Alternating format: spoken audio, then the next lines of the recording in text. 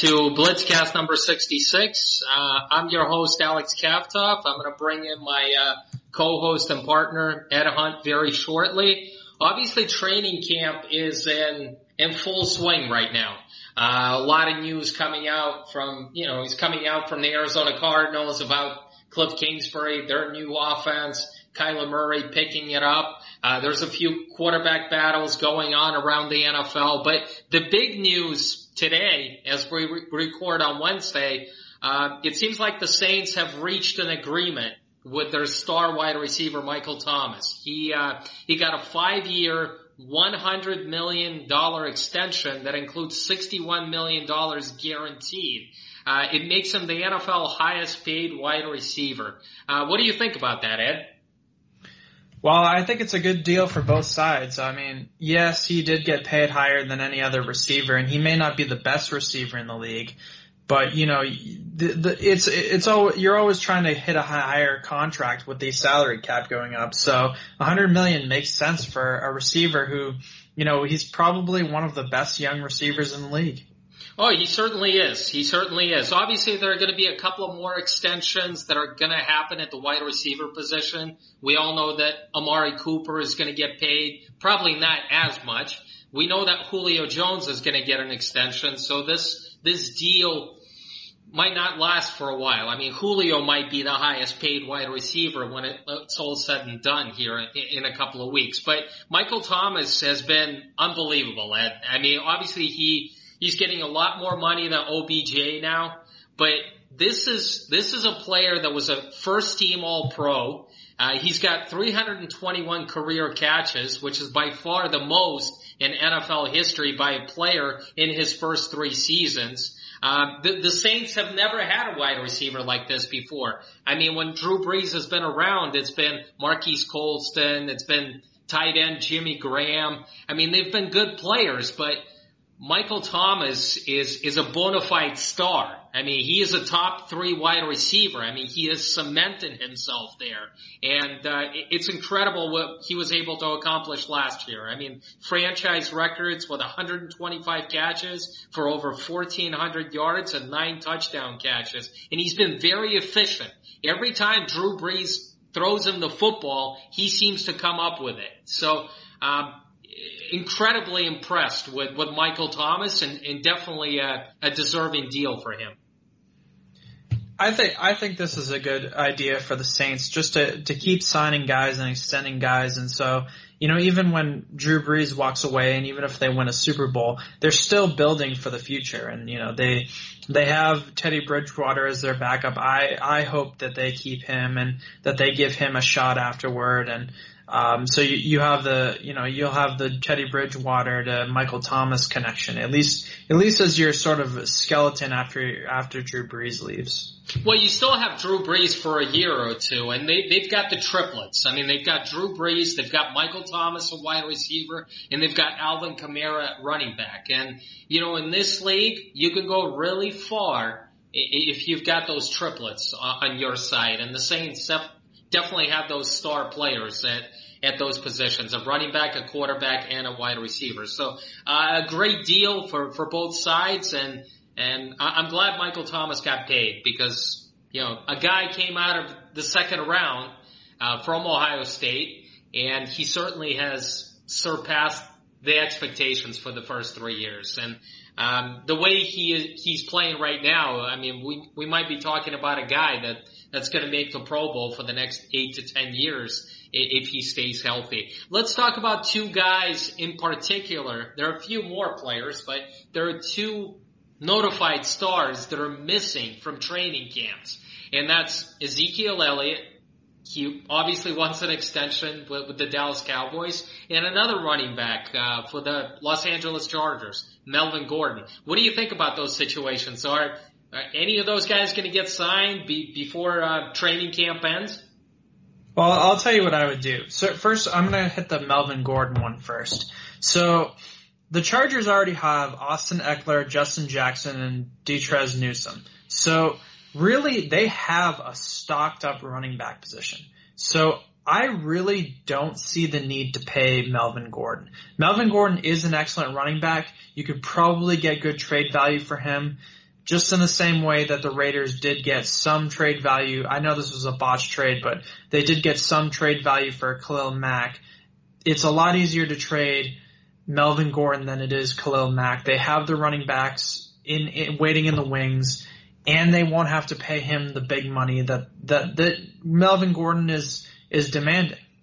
Well, he's a really good running back, right? I mean, he might not be an elite running back, but he's a very good one. And he is the centerpiece of that San Diego Chargers offense. Because, I mean, with all due respect to Phillip Rivers, when Melvin Gordon is healthy, things revolve around Melvin Gordon.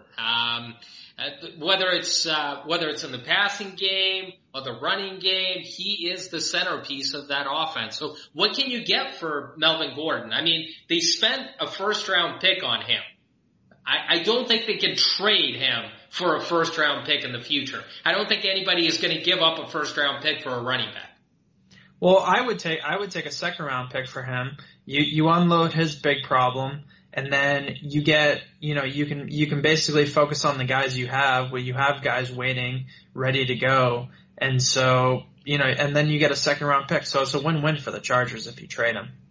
To be honest with you, you mentioned those names of running back that the Chargers do have, and they're good complement pieces. I mean, these guys can get the job on third downs, but I can't expect Jackson or Eckler to be the starting running back that's going to be able to pick up and carry the load like Melvin Gordon has done the past couple of years. I mean, I just can't imagine that at all. Those names don't scare me, Ed. Well, that's what good teams do, is they're able to, continue to bring talent down the pipeline, and just when one starter wants too much money, they're able to sort of move on from them and, rebuild, and especially at a position like running back, which is just so fungible. You need to just constantly have new guys coming in. All right, let's talk about Zeke. Look, Jerry Jones is going to pay him. He will. But the problems around Zeke is not so much about what he does on the field, because he's probably arguably been the best running back in the NFL the past couple of years. The problems with Zeke include obviously off the field issues. I mean, he's a knucklehead. That's what he is. He's gotten into trouble in the past, and it's not without any question that once he gets paid, he's not going to get into trouble again. But Jerry Jones knows that he wants to, obviously in a perfect world, he wants to sign all three guys. He wants to sign Amari Cooper, Dak Prescott, and Zeke. And he's had those triplets when he's won Super Bowls with Michael Irvin, Troy Aikman, and Emmitt Smith. Now, obviously, he believes with those three guys, he can get it done. Do you think he's gonna eventually pay Zeke in the next couple of weeks? I'm not totally sure that Zeke is the right investment for them. We've talked about the off the field stuff. I think he's a little overrated. I'll say it. I think he's a little bit of an overrated running back. I think he benefits from a very good Cowboys offensive line. I think plenty of running backs could run behind the Cowboys offensive line. They're getting Travis Frederick back. I'm a big believer in pay your guards if you want a running game. Don't, wait, just keep drafting good running backs. I mean, he's still 24 years old, Ed. He's still 24 years old, and you can still milk him for the next 2 or 3 years. I mean, you definitely have a bona fide star at running back. You know how I feel about Dak Prescott, right? I believe that he's one of the more overrated quarterbacks in this league. You can't win a Super Bowl with Dak Prescott alone if you don't have Zeke in the backfield. See, I still think you need. I think it all comes down to the fact that they have a good offensive line, and I think that's the reason why their offense does as well as they do. No, the offensive line is incredible, but Alfred Morris, with all due respect to him, he just got signed a couple of days ago. He's not going to gain over 1,000 yards behind that offensive line. I mean, the guy's on his last legs out there, and the Cowboys. No, I'll agree with that. I agree. Alfred Morris is not a number 2. You need to pick up something somewhere. And the Cowboys don't have a backup plan. It's not like they drafted a running back somewhere in the draft. I mean, even a late round guy, and I just don't see a replacement for Zeke. The Cowboys can't. If I can make a case that the Chargers can can do without Melvin Gordon. They still have a very good team with Keenan Allen, Hunter Henry, Phillip Rivers, Mike Williams. They still have weapons on the offensive side of the ball, and they have a great defense. They can win without Melvin Gordon. I look at the Cowboys. They have a great offensive line, but they have an average quarterback, and they don't have a replacement in the locker room or anywhere else out there to get them going. There's no running back out there on the waiver wire that's going to save them. So that's my point. They didn't. I think the Cowboys should be cautious about overpaying for Ezekiel Elliott. That's what I'm saying. I'm saying, if he gives you a reasonable deal, if his agent is willing to agree to a reasonable deal, pay him. Because you're not going to win a Super Bowl with Alfred Morris. I agree, but I just get the feeling that Ezekiel Elliott is just overrated by the league and overrated by the Cowboys, to be honest. I think Ezekiel Elliott is going to get paid by Jerry Jones. It's going to happen soon. I have my doubts about the Chargers paying Melvin Gordon. I think that's going to be a stalemate, but I think Zeke is going to get paid.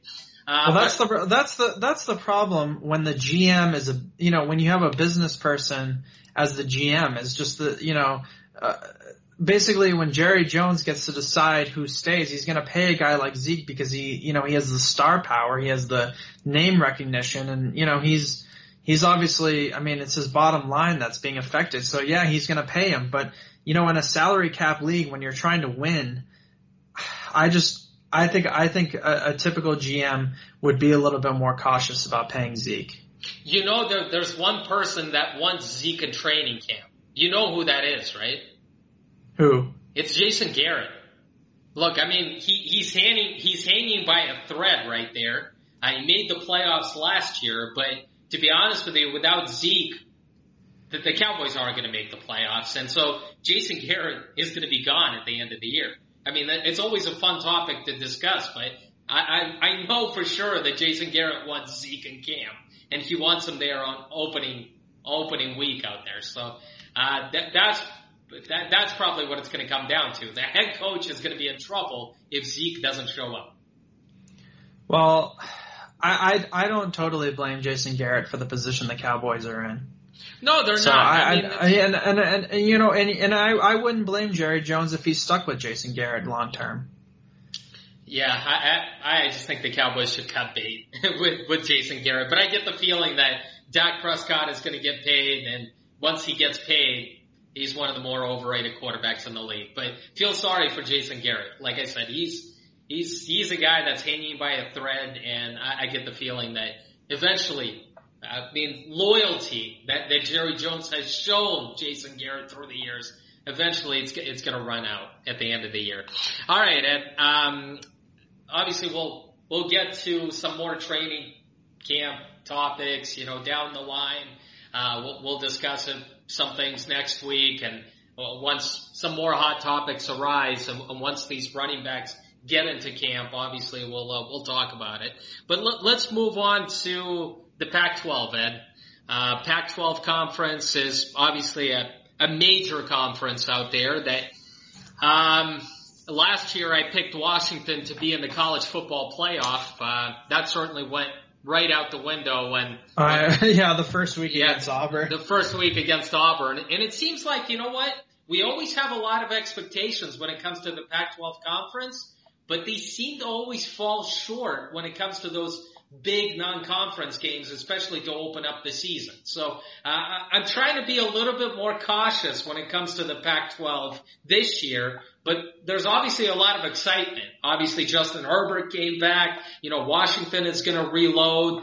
They've got a quarterback that's going to take over coming from Georgia, who's started some games. Obviously, the Utah Utes, Stanford, and then you've got possibly, UCLA, USC. They're always in the fold out there. So I'm trying to be a little bit more cautious this year when it comes to the Pac-12 conference. But let's talk about the best team. Who do you think the best team is this year?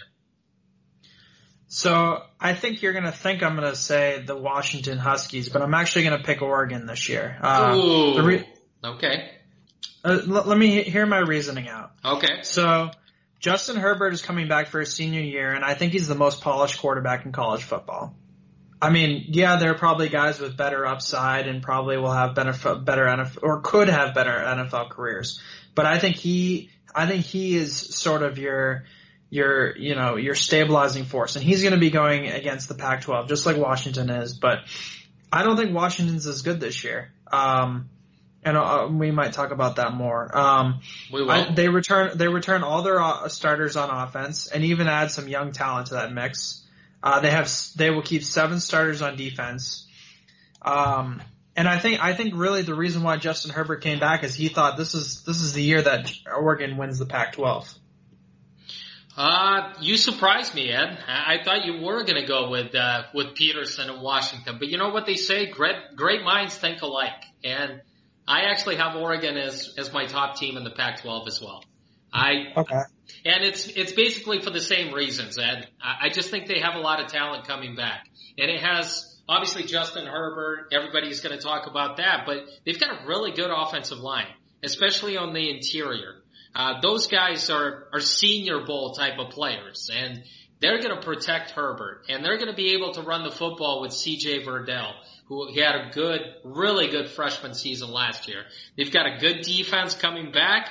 Obviously, they're led by Troy Dye on the outside, but they also have a very good defensive line. And I just think a lot of people are going to talk about Herbert, but they have a really good team around it. And Mario Cristobal is back for his second year.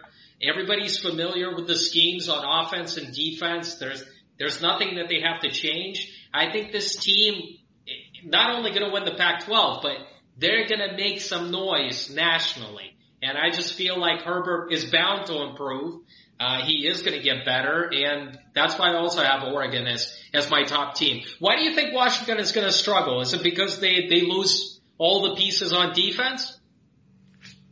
Well, that's part of the reason. It can't be. They returned 2 starters on defense. Yeah, you made the first part of my argument. They lost Taylor Rapp, who I really liked, Byron Murphy, Myles Gaskin. Jacob Eason is a good quarterback, but he hasn't played consistently in a couple of years. I will say the Huskies, this is the one thing the Huskies really do have. They do have a really good offensive line. They do. Even with your boy Caleb McGarry moving on to the Atlanta Falcons, they have some really good wide receivers. They've got a good offensive line. I think there's a lot of excitement about Jacob Eason. And he's a lot more talented, by the way, than Jake Browning is. And you know what? That defense is going to reload. It's just going to take them some time.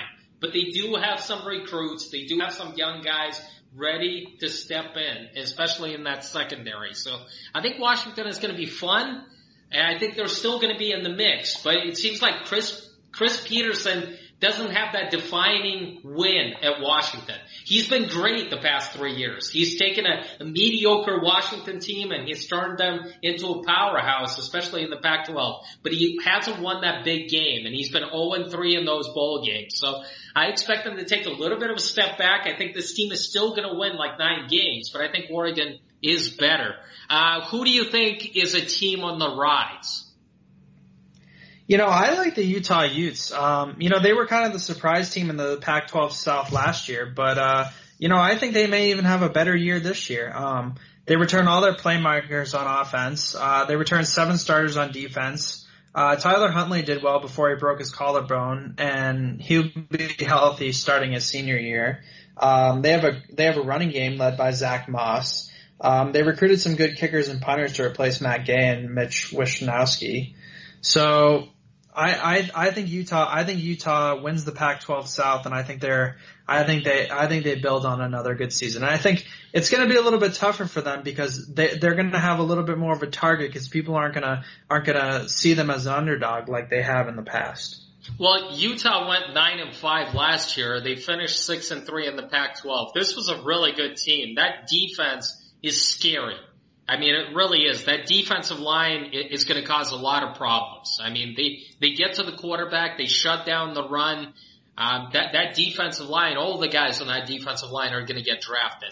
And they also have Jalen Johnson, who's a really good junior cornerback. So, the Utes are going to be scary, especially on defense. But I just don't think they're going to surpass Oregon. I think they do win the South, they'll meet Oregon in the Pac-12 game. I think Oregon will come out on top. But I agree with you. Utah was one of the teams that I definitely considered to take the Pac-12 title. But in terms of a team on the rise, I'm going to go with the UCLA Bruins.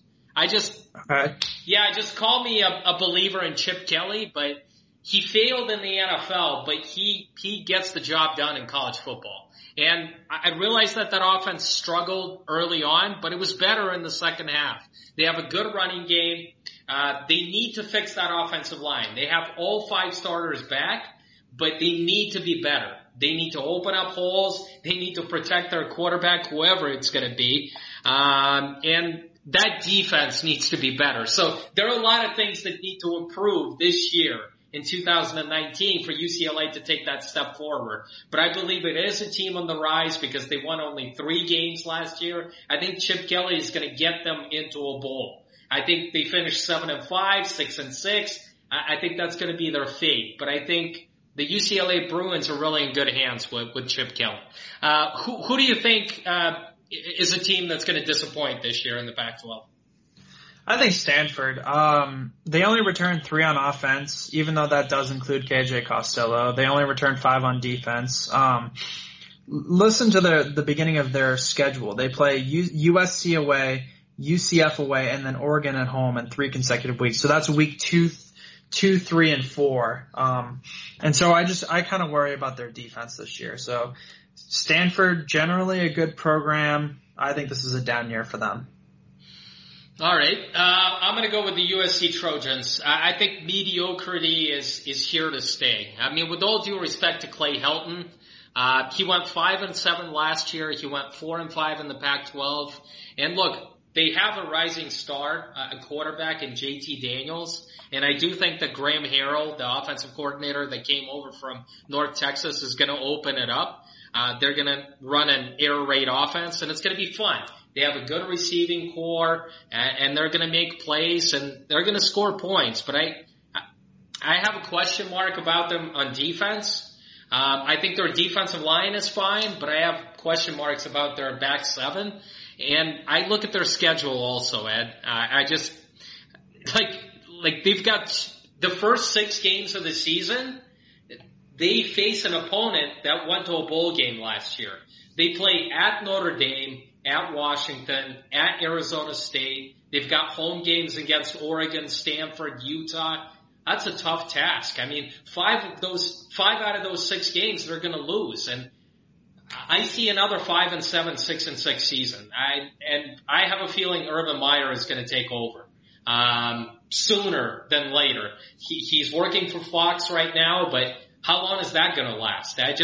I think Urban Meyer is itching to get back to another big-time program, and another 6-6 season is not going to save Clay Helton. And there are plenty of guys out there, and Urban Meyer is one of them. Like I said, a big name that might take over at USC Trojans. So I think mediocrity is here to stay, and USC is going to struggle again. All right, give me a couple of guys, especially in the 2020 NFL draft that we should be keeping an eye on. Guys that are big-time prospects out of the Pac-12 conference.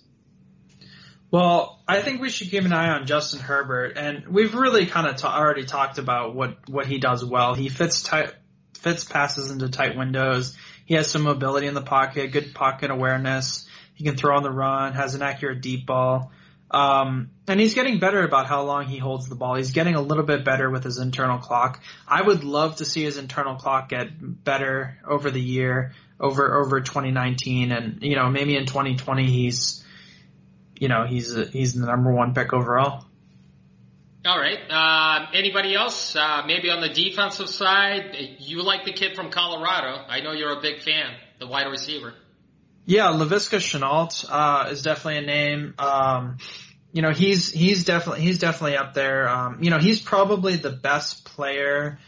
He's probably the best player that the Colorado Buffaloes have had in a while. He was hurt last year, so that kind of derailed him.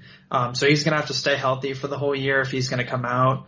It's amazing what he did last year, though, Ed. I mean, he's 6'2", 225 pounds. He has big playability. He's got size. He's got strength. He caught 86 passes last year for over 1,000 yards and 6 touchdowns. And he got hurt midway through the season. He would have won the Biletnikoff Award. I mean, there's no question about it because he was running away with it. Once he got hurt, obviously that opened it up for some other guys, and eventually Jerry Jeudy, won it. Obviously he's got to stay healthy, but a big-time playmaker for Colorado. If this guy played at USC, people would be talking about a top 10, top 15 pick right now. I still think, I mean, he's definitely a first rounder if he stays healthy all year. All right. Anybody else I should be keeping an eye on, offense or defense? There's 2 names. So I want to mention Walker Little because he's probably going to be one of my busts. I kind of see him as kind of being my sort of most overrated guy going in, and this is a really, really early pick, but he's a guy who's been talked about a lot. So I think he needs to work on his lateral movement. He's not as mobile as he needs to be. He needs a stronger core when blocking. He needs to square better when run blocking. So I'm not excited about Walker Little. But I think he's a name that, people should keep an eye on. But again, I'm not really too high on the Stanford team this year, and I'm not really too high on Walker Little, but he's a name you're going to hear, as we go on. The other name is Trey Adams, who really is like, if he could stay healthy, he could be a top 5 pick. He could be a top 10 pick. He has that top 1A left tackle ability. He's a great pass blocker. He's capable of run blocker. He's got a big body. But again, the downside of him is he's had a lot of injuries, and the reason why he isn't in the NFL right now is because of injuries. Would you agree? Yeah, absolutely. I mean, when you've got a back problem, a back injury, it's definitely going to hold you back a little bit. So it remains to be seen. Back issues are a huge problem. And when they happen early to a young player like that, some guys haven't come back from it. So hopefully Trey Adams is able to do that. If he comes back healthy, this guy's going to be in the Senior Bowl, and this guy's going to be in the consideration for a first-round pick. All right, a few more names on the offensive side. The running back class is going to be really strong, but I feel like Eno Benjamin, the junior running back from Arizona State, is not being talked about a lot. And this is a guy that had a great year last year as a sophomore. So keep an eye on Benjamin from Arizona State. Michael Pittman, the wide receiver from USC, made some plays last year, really came on in the second half of the season. I'm expecting a big year from him, and I feel like in that Graham Harrell's offense, he's going to be able to put up some huge numbers. I already talked about the Oregon offensive line, Shane Lemieux, Calvin Throckmorton, Nick Harris, the senior center from Washington, is an interesting player. He's definitely going to be at the Senior Bowl. Colby Parkinson is the next great Stanford tight end. He's a junior, so keep an eye on him. I like Bradley Anae, the defensive end from Utah. He led the conference with 8 sacks and was third with 15.5 tackles for loss last year. He's really good against the run. He's just a solid, steady guy on the defensive line. I already mentioned Jalen Johnson, the cornerback, junior cornerback from Utah. And keep an eye on Troy Dye, the senior outside linebacker from Oregon. This guy, piles up the sacks and gets those tackles. He's definitely the leader of that Oregon defensive end. And one more guy, defensive end Christian Rector, senior defensive end from USC, a guy that can get after the quarterback. I expect him to have a good year this year. So we talked about it. Obviously, Ed and I believe Oregon is the best team in this conference because they've got the most complete team and they've got the best quarterback. So it remains to be seen whether Oregon can take that next step forward. They were 9-4 last year. They beat Michigan State in the bowl game. We're expecting big things from the Oregon Ducks. All right, let's move on to the Mountain West Conference, Ed. It's really an interesting conference because obviously you've got Boise State. They've been the best team. this century, you could say, with Chris Peterson and Brian Harsin this year. Utah State had a great year last year. San Diego State is a team on the rise, it seems like. So they've got some teams to challenge Boise State possibly. Fresno State had a great year with Jeff Tedford there.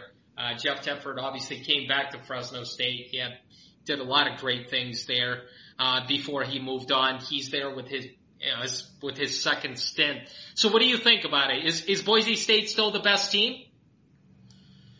Yeah, there's no doubt about it. They might be a little bit down this year, though. I mean, they may not be as good as they were last year, but we should all keep an eye on Hank Bachmeier, and he could win the job from Chase Cord.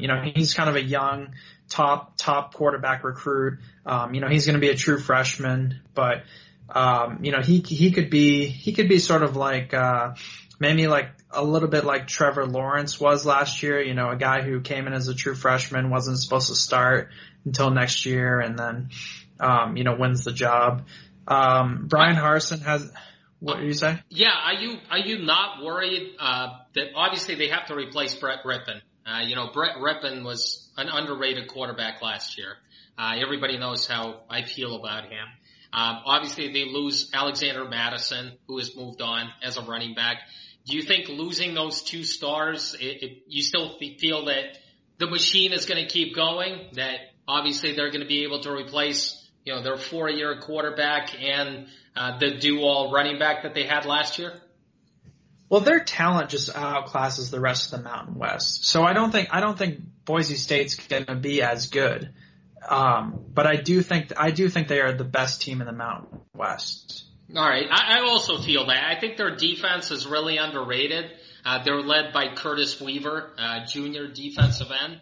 They also have a very good secondary, in my opinion. So a lot of people are going to focus on that offense, but I think they're able to replace the running. They're always able to replace running backs every year. It seems like a new name emerges every year. But that defense is very underrated, and I think it's going to help Boise State moving forward. So I also believe that they're the best team. Who is a team on the rise in this conference? I like Hawaii. They return 8 on offense. Their quarterback, Cole McDonald, returns after a breakout 2018. They're returning 9 on defense. This is kind of my bold hot take. I think that, this isn't that hot of a take, but I think they beat Oregon State on September 7th. Oh, wow. All right. Yeah. I think it's a decently hot take. They have plenty of experience on the offensive line. They return 4 or 5 starters, and they will have Taga Tumulima as well. So, so plenty of offensive line coming back, plenty of players coming back, and sure it's hard for them, their road schedule, but towards the end of the year they play a lot of home games. Last year Nick Rolovich, who played quarterback at Hawaii, was able to turn it around. They went 8-6 last year. They went 5-3 in the Mountain West. You know what, Ed? Again, great minds think alike. Hawaii is also my team on the rise. I like their quarterback, Cole McDonald. I think he's very underrated nationally. Not many people know about him. I don't think I've gotten excited about a quarterback in the Mountain West Conference ever since the Derek Carr days. Derek Carr, Colin Kaepernick type of days. Cole McDonald definitely has some talent there. My only question mark about Hawaii is their defense. I mean, their defense wasn't good last year. With all due respect to Jelani Tavai, who moved on to the NFL and was a 2nd-round pick of the Detroit Lions, but Hawaii struggled on defense, and they have to be better. But that offense is going to be scary. It's going to score points. They've got wide receivers. They've got the right quarterback, and hopefully he takes hold of that job, because Cole McDonald got off to a great start in the beginning of the season. He really was doing well in the first half, but in the last couple of games, he took a step back and he was actually replaced. So hopefully McDonald will take charge of that job again and continues to do great things. So I'm a believer in the Hawaii program, and I think they've got a good thing going. How about a team that you feel is going to disappoint next year?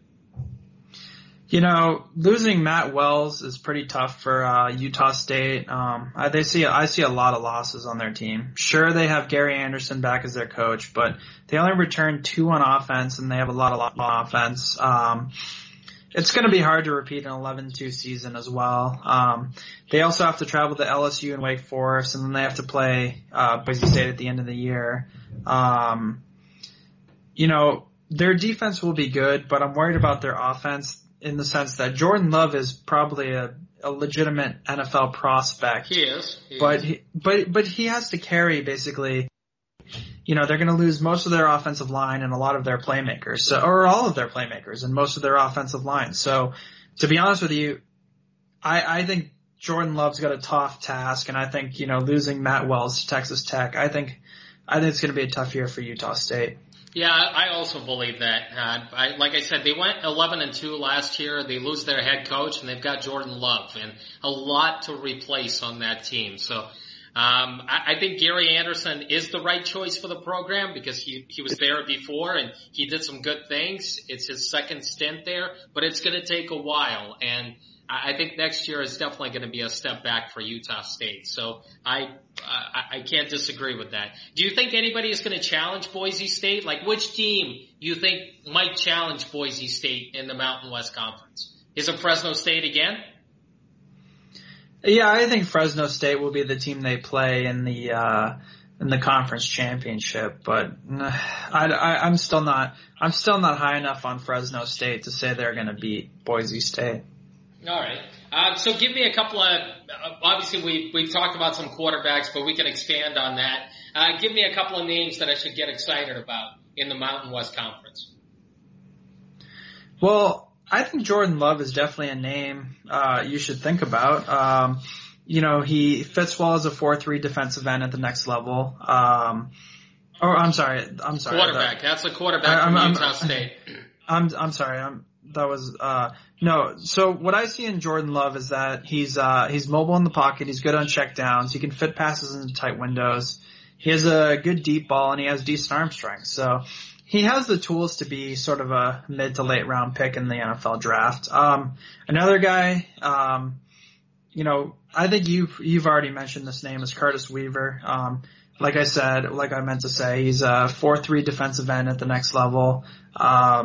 Has good hand use, wins his matchups on run defense, converts speed to power well, and he can win matchups on the inside. So, Curtis Weaver from Boise State, and you've already mentioned the name. Another name we should keep an eye on is Jared Rice. He's a tight end from Fresno State. The 3 things that I like about him is he's fast, he's physical, and he's about 6'5". So this is a guy who's going to do well from a measurable standpoint. All right. I want to mention a couple of more guys. We talked about Cole McDonald, obviously the quarterback from Hawaii. He's got size. He's got arm strength. He's accurate on the deep ball. He struggled last year in the past couple of games and with his accuracy. But this guy put up some huge numbers as a sophomore. He's got an awkward delivery. It really is awkward. It's like Tim Tebow type of delivery, but he gets the job done, and hopefully he's going to be able to correct that. But I just think this guy has a lot going for himself. A Cali kid, he's from California, that plays at Hawaii. Juwan Washington, the senior running back from San Diego State, undersized back, but he can catch the ball out of the backfield. He's got a lot of quickness, so he's definitely keep an eye on him. Cedric Bird, the wide receiver from Hawaii, is going to be Cole McDonald's favorite target. Boise State has got a left tackle that I believe has the potential to be a first round type of talent next year. That's Ezra Cleveland, the junior left tackle from Boise State. He's got the size, he's got the feet, he's got the long arms, he's got everything that the NFL looks for. I think Cleveland might be one of those sleeper guys right now that nobody's talking about. Couple of guys on defense, Tariq Thompson, the junior safety from San Diego State. You mentioned Curtis Weaver, so I'm going to say David Woodward, the junior linebacker from Utah State. So those are a couple of guys to keep an eye on. I think there's a lot of talent here, and we already talked about a couple of quarterbacks that I think are going to get a lot more love nationally this year. Jordan Love and Cole McDonald, both junior quarterbacks right now. I don't anticipate them entering the draft, but I think they're going to be hot names heading forward to the 2021 NFL draft. Overall Mountain West Conference, I mean, there's a lot of talent out here. Yeah, I actually see their stock dropping a little bit this year. You do? I don't think Boise State will be as good. I see a lot of teams that won't be as good. Definitely, we talked about Utah State. I don't think Wyoming will be as good. Colorado State, I hate to say it, won't be as good. So I'm not as high on the Mountain West this year. By the way, Colorado State has another wide receiver that's probably going to get some buzz. 6'6" guy. Yeah, Warren Jackson. Obviously, Colorado State has produced some talent the past few years. Rashard Higgins, Michael Gallup. Last year it was two guys, Preston Williams and Olabisi Johnson. This year it's going to be Warren Jackson, the big time wide receiver. He was the number 2 target behind Preston Williams last year. So I expect him to take over, and we'll see what happens there. All right, let's move on to our favorite segment on the show, where we bring up a couple of prospects and just talk about their strengths and weaknesses, basically talk about their scouting reports. So the player that we decided to choose for this week on the offensive side of the ball is the junior running back from Wisconsin, Jonathan Taylor. Tell me, what do you like about him? What are his strengths, Ed? I mean, he is just such a good runner. I mean, with the ball in his hands, he fights for tough yards. He has good feet to shift. He's an agile runner. He has elite vision. Obviously, he ran behind a good Wisconsin offensive line last year. He has enough speed to get away from tacklers in a spread formation. He's a capable outside runner. He can definitely run between the tackles as well. I mean, obviously more so than he can run to the outside, but he can run to the outside. He's got the athleticism to hurdle defenders. He's powerful enough to break tackles. I've seen him let the play develop. Another interesting thing about him is his pass catching. I noticed that they made him do a lot of longer routes as opposed to shorter routes, and I would like to see him do some shorter routes, just do those kind of running back screens, because I think he would be very effective at it. I think he would be. He's got 4.4 speed. I mean, he's a former track star at Wisconsin. He ran track for them. He was a big time track star in high school. He's rumored to have 4.42 speed, and you see that sometimes. He runs away from those defenders, and they can't catch him from behind.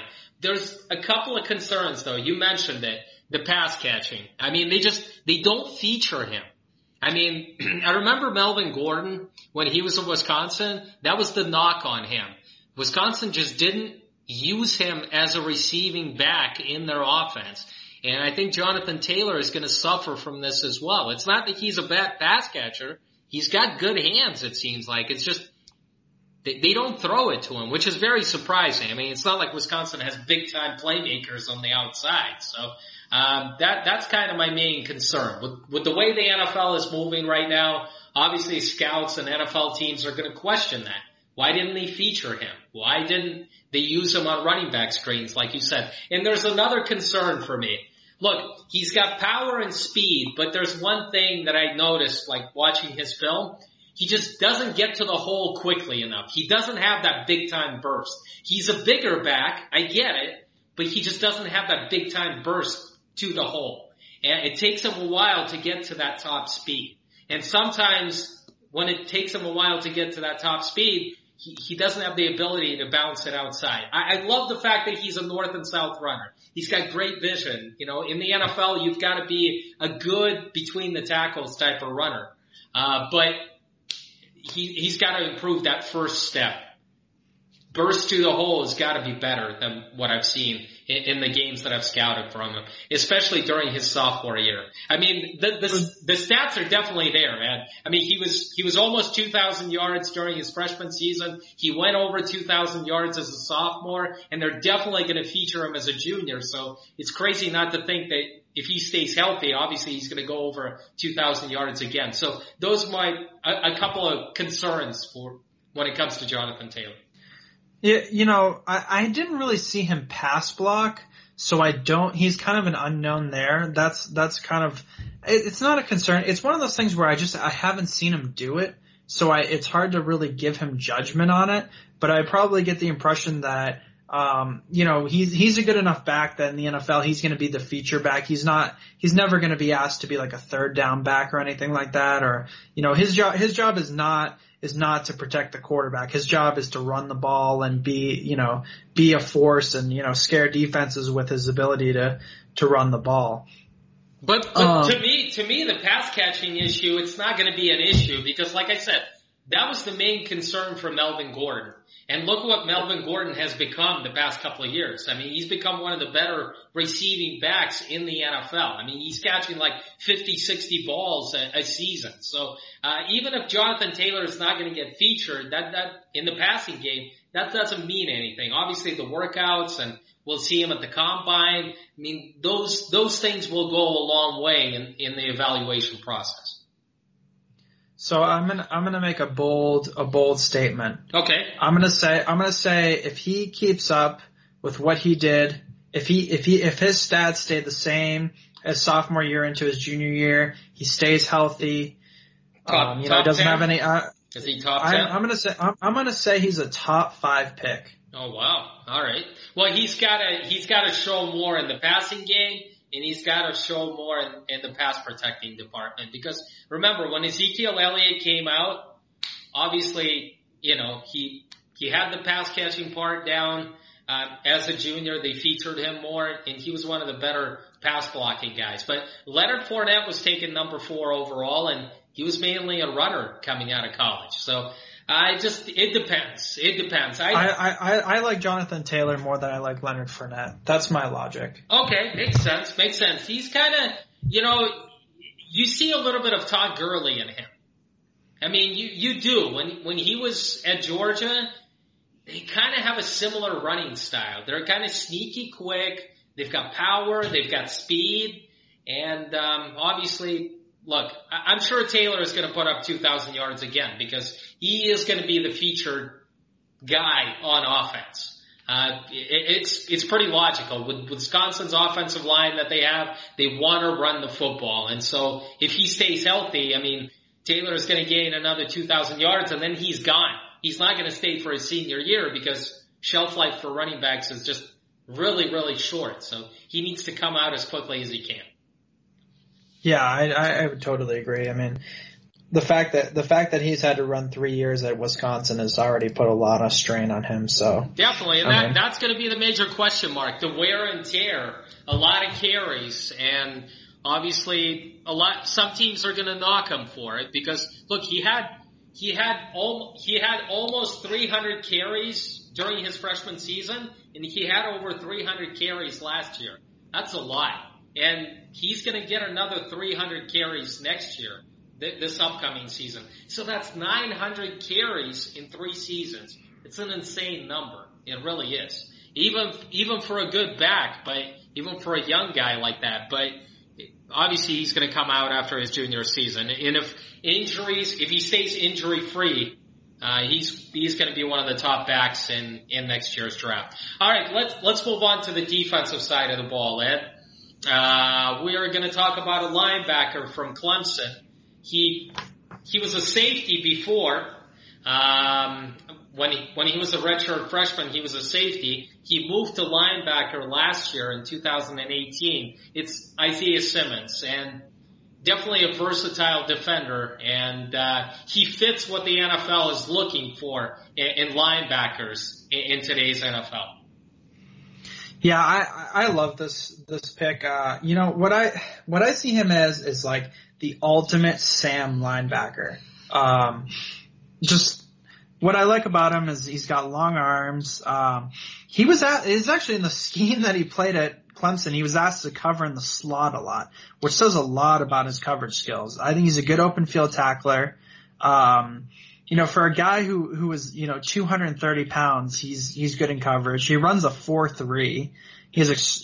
I talked about his long arms. He can spy on the quarterback. He's a speedy blitzer. I mean, if you ask him to come from the edge, he's going to run his heart out, and he's going to be aggressive going for the fumble. He has good instincts. I guess the area he gets beat in coverage is on the underneath. He doesn't get beat deep. You can tell he has that instilled in him from being a safety. He is. I mean, that definitely works in his favor. The fact that he's played in the deep half before, he understands that. He even gets his head around a lot of times, and he's aware of what's going on. And crazy athletic. Obviously, he's got great speed. He's got sideline to sideline speed. I think he can play Sam. He can play weak side linebacker. Doesn't he kind of remind you of like a Telvin Smith type of player? It's hard to. This is just such a unique player. It's hard to compare him to anybody. Well, I mean, you got to compare him to somebody. The only thing is, like I said, the NFL is moving in this direction. They're looking for guys who are undersized linebackers who wouldn't sniff the NFL like 15 years ago. But in today's NFL, this is what defenses are all about. Speed, athleticism, you run around, you chase ball carriers, and linebackers are basically guys that can do it all. Pass coverage, blitzing, being a good run defender, and having all this physical skills, physical tools. This is what the NFL is all about. This is what they're looking for. And Isaiah Simmons just fits the bill of today's NFL and of the future, already the present linebacker in the NFL. I have a question for you, and I want you to think about it. Okay, so imagine yourself, you're the defensive coordinator, and you want to run a 3-4 defense, right? How do you use this guy? You get hired on, you don't get to pick who gets drafted, and how do you use this guy? Isaiah Simmons. How do you use this guy in a 3-4? I would use him as a 3-4 inside linebacker, where I can get creative with him with those inside blitzes. I mean, the Ravens have been creative with players like this, the Steelers. He's got size, and he's got speed, and he's got athleticism. I think he's not physical enough to play as a 3-4 outside linebacker because I see him run around a lot, Ed. He's more of a finesse linebacker. There's nothing wrong with that. I mean, don't take that as the wrong type of phrase, that he's a finesse type of linebacker. Not everybody is physical. I mean, but as an inside linebacker in a 3-4, I've seen guys like this succeed. Even undersized guys like Denzel Perryman and C.J. Mosley and guys who are a little bit more undersized. He's about 6'3", 6'4". So I would use him as a 3-4 inside linebacker. I think he could fit as a 4-3 outside linebacker and as a 3-4 inside linebacker, just because I can get creative with him in those blitz packages. And he's not going to hurt me from obviously in the pass defense at all. I mean, he's almost like C.J. Mosley. C.J. Mosley was great as a pass defender coming out of Alabama, and he certainly has proven to be one of the better, pass coverage linebackers out there. I feel that Simmons can do the same. And like I said, if you've got big guys up front, they're going to take care of the offensive line. So he's going to be able to make some plays, and you can use him as a blitzer, as a pass coverage guy, and he's going to be a pretty good run defender. I think Isaiah Simmons still has a lot of room to improve. But you know what? Like, you and I are evaluating Isaiah Simmons. And you know what? We feel better about Isaiah Simmons today than we did about Devin White when he was coming into his junior season. And look where Devin White turned out to be. I mean, he turned out to be a top 5 pick by the Bucs. So. Well, I think Isaiah Simmons is like a perfect fit for what you're trying to do in this passing league. Well, I mean, just look at Tremaine Edmonds a couple of years ago, a kid that came out of Virginia Tech, the redshirt sophomore. Look what he has been able to do in that Buffalo Bills defense. And he's a lot bigger. He's about 6'5", 245. But again, there's some similarities there. And I think there are a lot of things that you can do with Isaiah Simmons. And he is scheme versatile. You can use him in a 4-3, but you can use him in a 3-4 as well. So he's a dream for any. I do disagree. I would take him in my 3-4 defense, but I would not. If I was a 4-3 team, I would draft him top 10. But I would wait on him if I was a 3-4 team. I don't think he fits well in a 3-4. All right, like I said, guys have made it work in the NFL. Ryan Shazier, C.J. Mosley, Denzel Perriman. Those guys are smaller than he needs to get bigger. He needs to take on blockers better. I think those are the things that he needs to work on. I mean, he's about 225. He needs to get to about 230, 235. I don't think his speed or athleticism are going to suffer. I think he can manage to put on 5 or 10 pounds of muscle, and he's still going to run a 4-3. He's still crazy athletic. So I just think he needs to get bigger, and he needs to get a little bit stronger for the NFL in general, whether it's a 4-3 team or a 3-4 team. I just want to say that, like, if I'm a defensive coordinator, this is the exact kind of linebacker I'm looking for. Like, this is the new age exact kind of linebacker I'm looking for. All right, let's end on that note. This is there's just from my.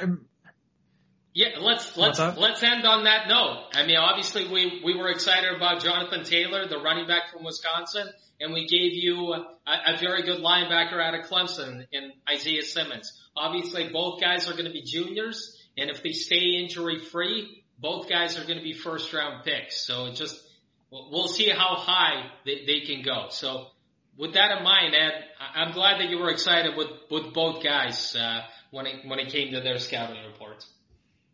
Yeah. All right. This was BlitzCast number 66. I'm Alex Kaftoff, Ed Hunt.